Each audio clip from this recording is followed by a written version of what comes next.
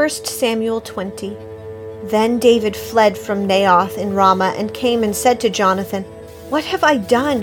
What is my iniquity and what is my sin before your father that he is seeking my life?" He said to him, "Far from it, you shall not die. Behold, my father does nothing, neither great or small, without disclosing it to me. So why should my father hide this thing from me? It is not so." Yet David vowed again, saying, "Your father knows well that I have found favor in your sight, and he has said, 'Do not let Jonathan know this, or he will be grieved.' But truly, as the Lord lives and as your soul lives, there is hardly a step between me and death." Then Jonathan said to David, "Whatever you say, I will do for you." So David said to Jonathan, "Behold, tomorrow is the new moon, and I ought to sit down to eat with the king. But let me go, that I may hide myself in the field until the third evening. If your father misses me at all, then say, 'David earnestly asked leave of me to run to Bethlehem his city, because it is the yearly sacrifice there for the whole family.' If he says, 'It is good,' your servant will be safe. But if he is very angry, know that he has decided on evil. Therefore deal kindly with your servant, for you have brought your servant into a covenant of the Lord with you. But if there is iniquity in me, put me to death yourself. For why then should you bring me to your father?" Jonathan said, "Far be it from you. For if I should indeed learn that evil has been decided by my father to come upon you, then would I not tell you about it?" Then David said to Jonathan, "Who will tell me if your father answers you harshly?" Jonathan said to David, "Come and let us go out into the field." So both of them went out to the field. Then Jonathan said to David, "The Lord, the God of Israel, be witness. When I have sounded out my father about this time tomorrow or the third day, behold, if there is a good feeling toward David, shall I not then send to you and make it known to you? If it please my father to do you harm, may the Lord do so to Jonathan and more also, if I do not make it known to you and send you away, that you may go in safety. And may the Lord be with you as he has been with my father.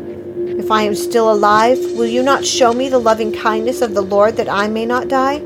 You shall not cut off your loving kindness from my house forever, not even when the Lord cuts off every one of the enemies of David from the face of the earth." So Jonathan made a covenant with the house of David, saying, "May the Lord require it at the hands of David's enemies." Jonathan made David vow again because of his love for him, because he loved him as he loved his own life. Then Jonathan said to him, "Tomorrow is the new moon, and you will be missed because your seat will be empty. When you have stayed for 3 days, you shall go down quickly and come to the place where you hid yourself on that eventful day, and you shall remain by the stone at Ezel. I will shoot 3 arrows to the side, as though I shot at a target. And behold, I will send the lad, saying, 'Go find the arrows.' If I specifically say to the lad, 'Behold, the arrows are on this side of you, get them,' then come, for there is safety and no harm, as the Lord lives.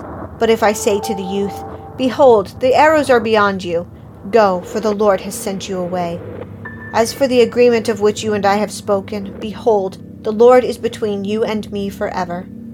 So David hid in the field, and when the new moon came, the king sat down to eat food.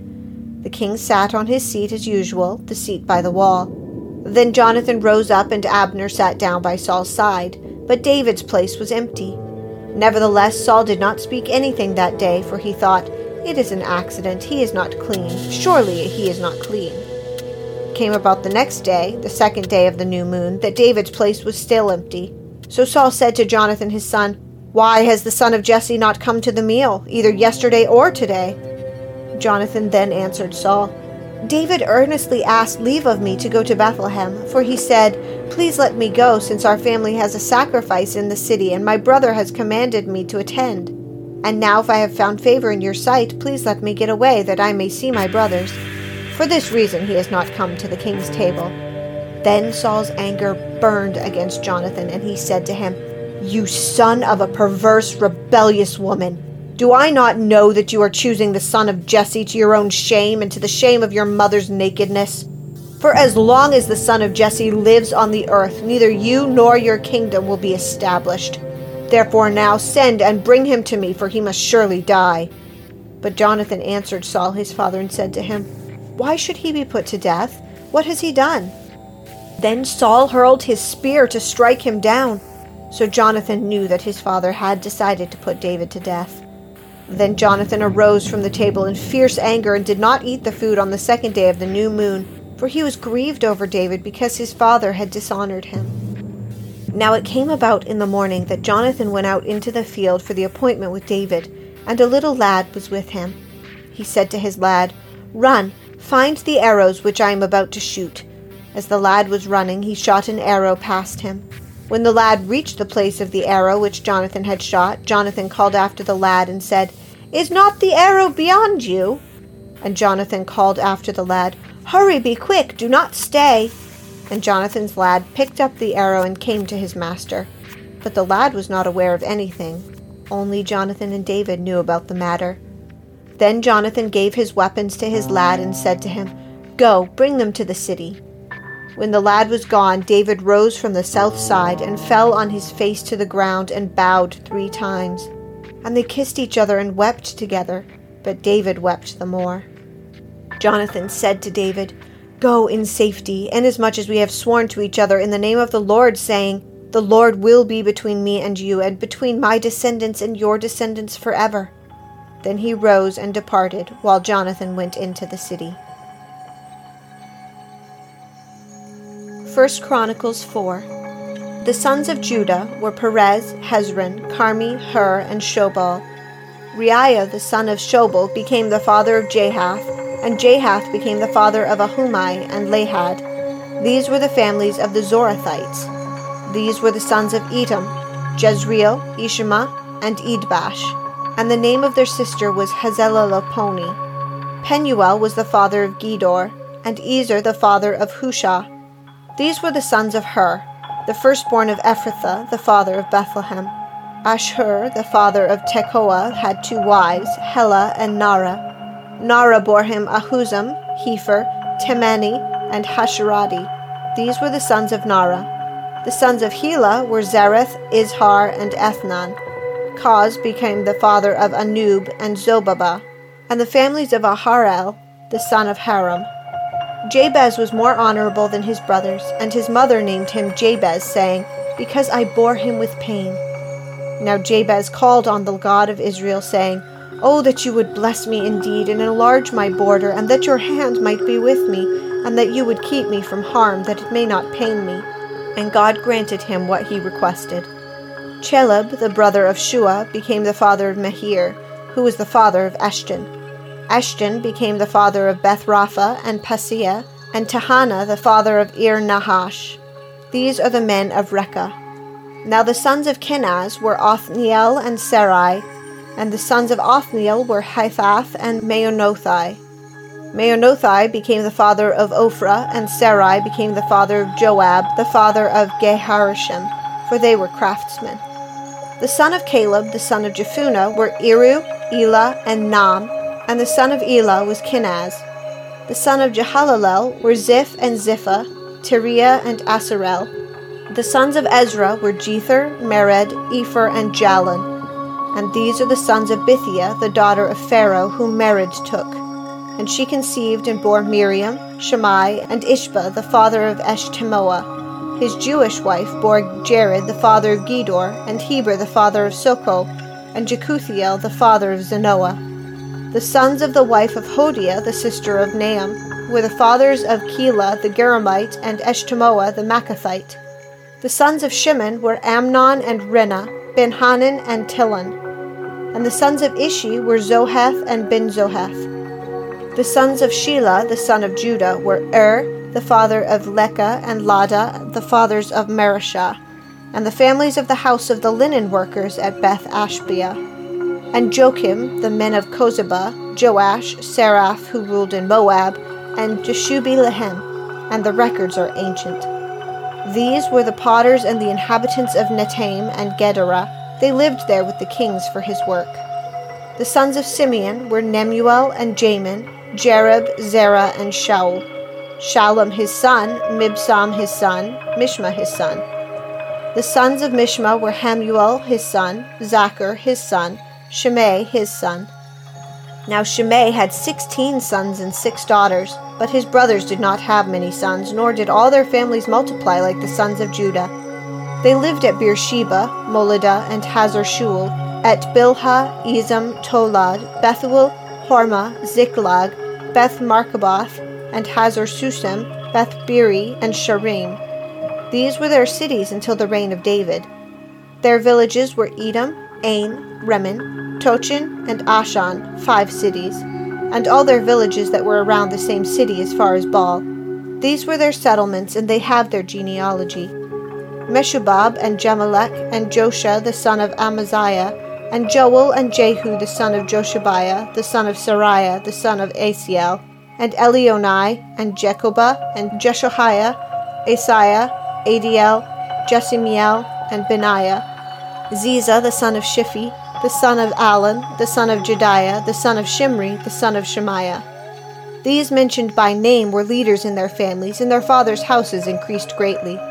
They went to the entrance of Gedor, even to the east side of the valley, to seek pasture for their flocks. They found rich and good pasture, and the land was broad and quiet and peaceful, for those who lived there formerly were Hamites.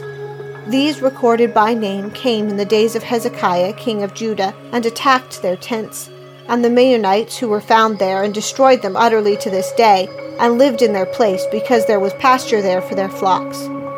From them, from the sons of Simeon, 500 men went to Mount Seir, with Pelatiah, Neriah, Rephaiah, and Uzziel, the son of Ishi, as their leaders. They destroyed the remnants of the Amalekites who escaped, and have lived there to this day. Psalm 56. Be gracious to me, O God, for a man has trampled upon me. Fighting all day long he oppresses me. My foes have trampled upon me all day long, for there are many who fight proudly against me. When I am afraid, I will put my trust in you. In God, whose word I praise, in God I have put my trust. I shall not be afraid. What can mere man do to me? All day long they distort my words. All their thoughts are against me for evil. They attack. They lurk. They watch my steps as they have waited to take my life. Because of wickedness cast them forth. In anger put down the peoples, O God. You have taken account of my wanderings. Put my tears in your bottle. Are they not in your book? Then my enemies will turn back in the day when I call. This I know, that God is for me. In God, whose word I praise, in the Lord, whose word I praise, in God I have put my trust. I shall not be afraid. What can man do to me? Your vows are binding upon me, O God. I will render thank offerings to you, for you have delivered my soul from death, indeed my feet from stumbling, so that I may walk before God in the light of the living.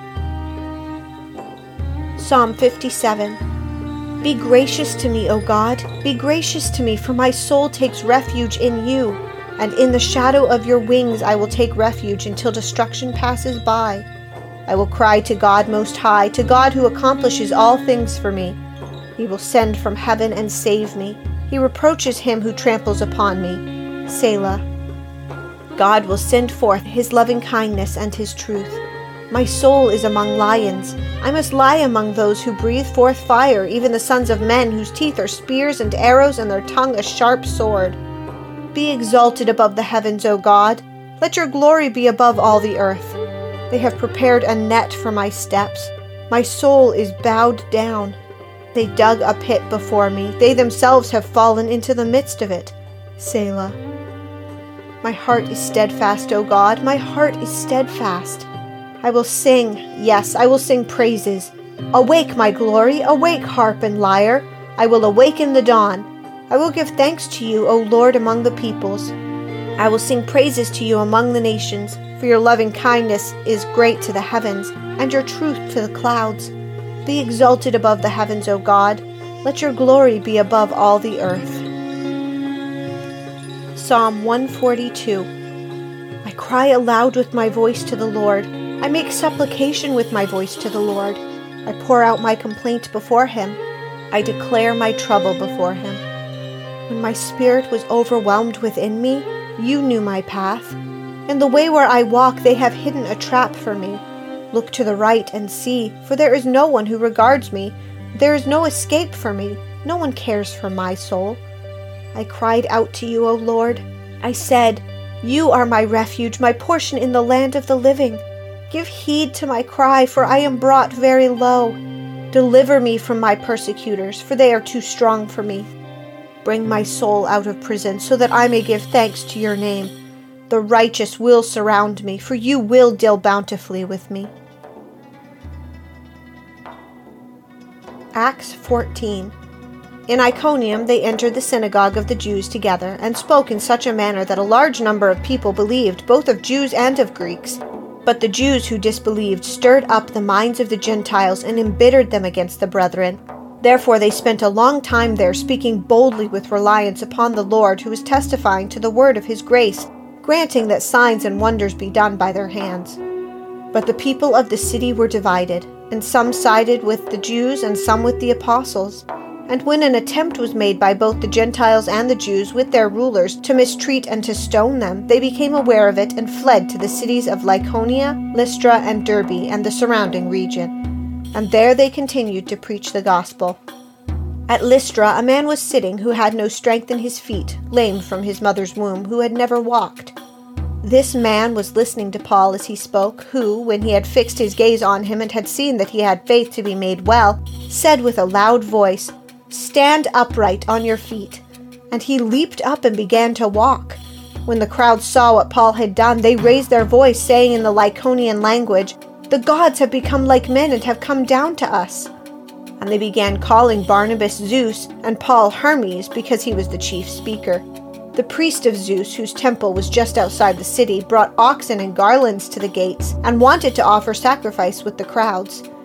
But when the apostles Barnabas and Paul heard of it, they tore their robes and rushed out into the crowd, crying out and saying, "Men, why are you doing these things? We are also men of the same nature as you, and preach the gospel to you that you should turn from these vain things to a living God, who made the heaven and the earth and the sea and all that is in them.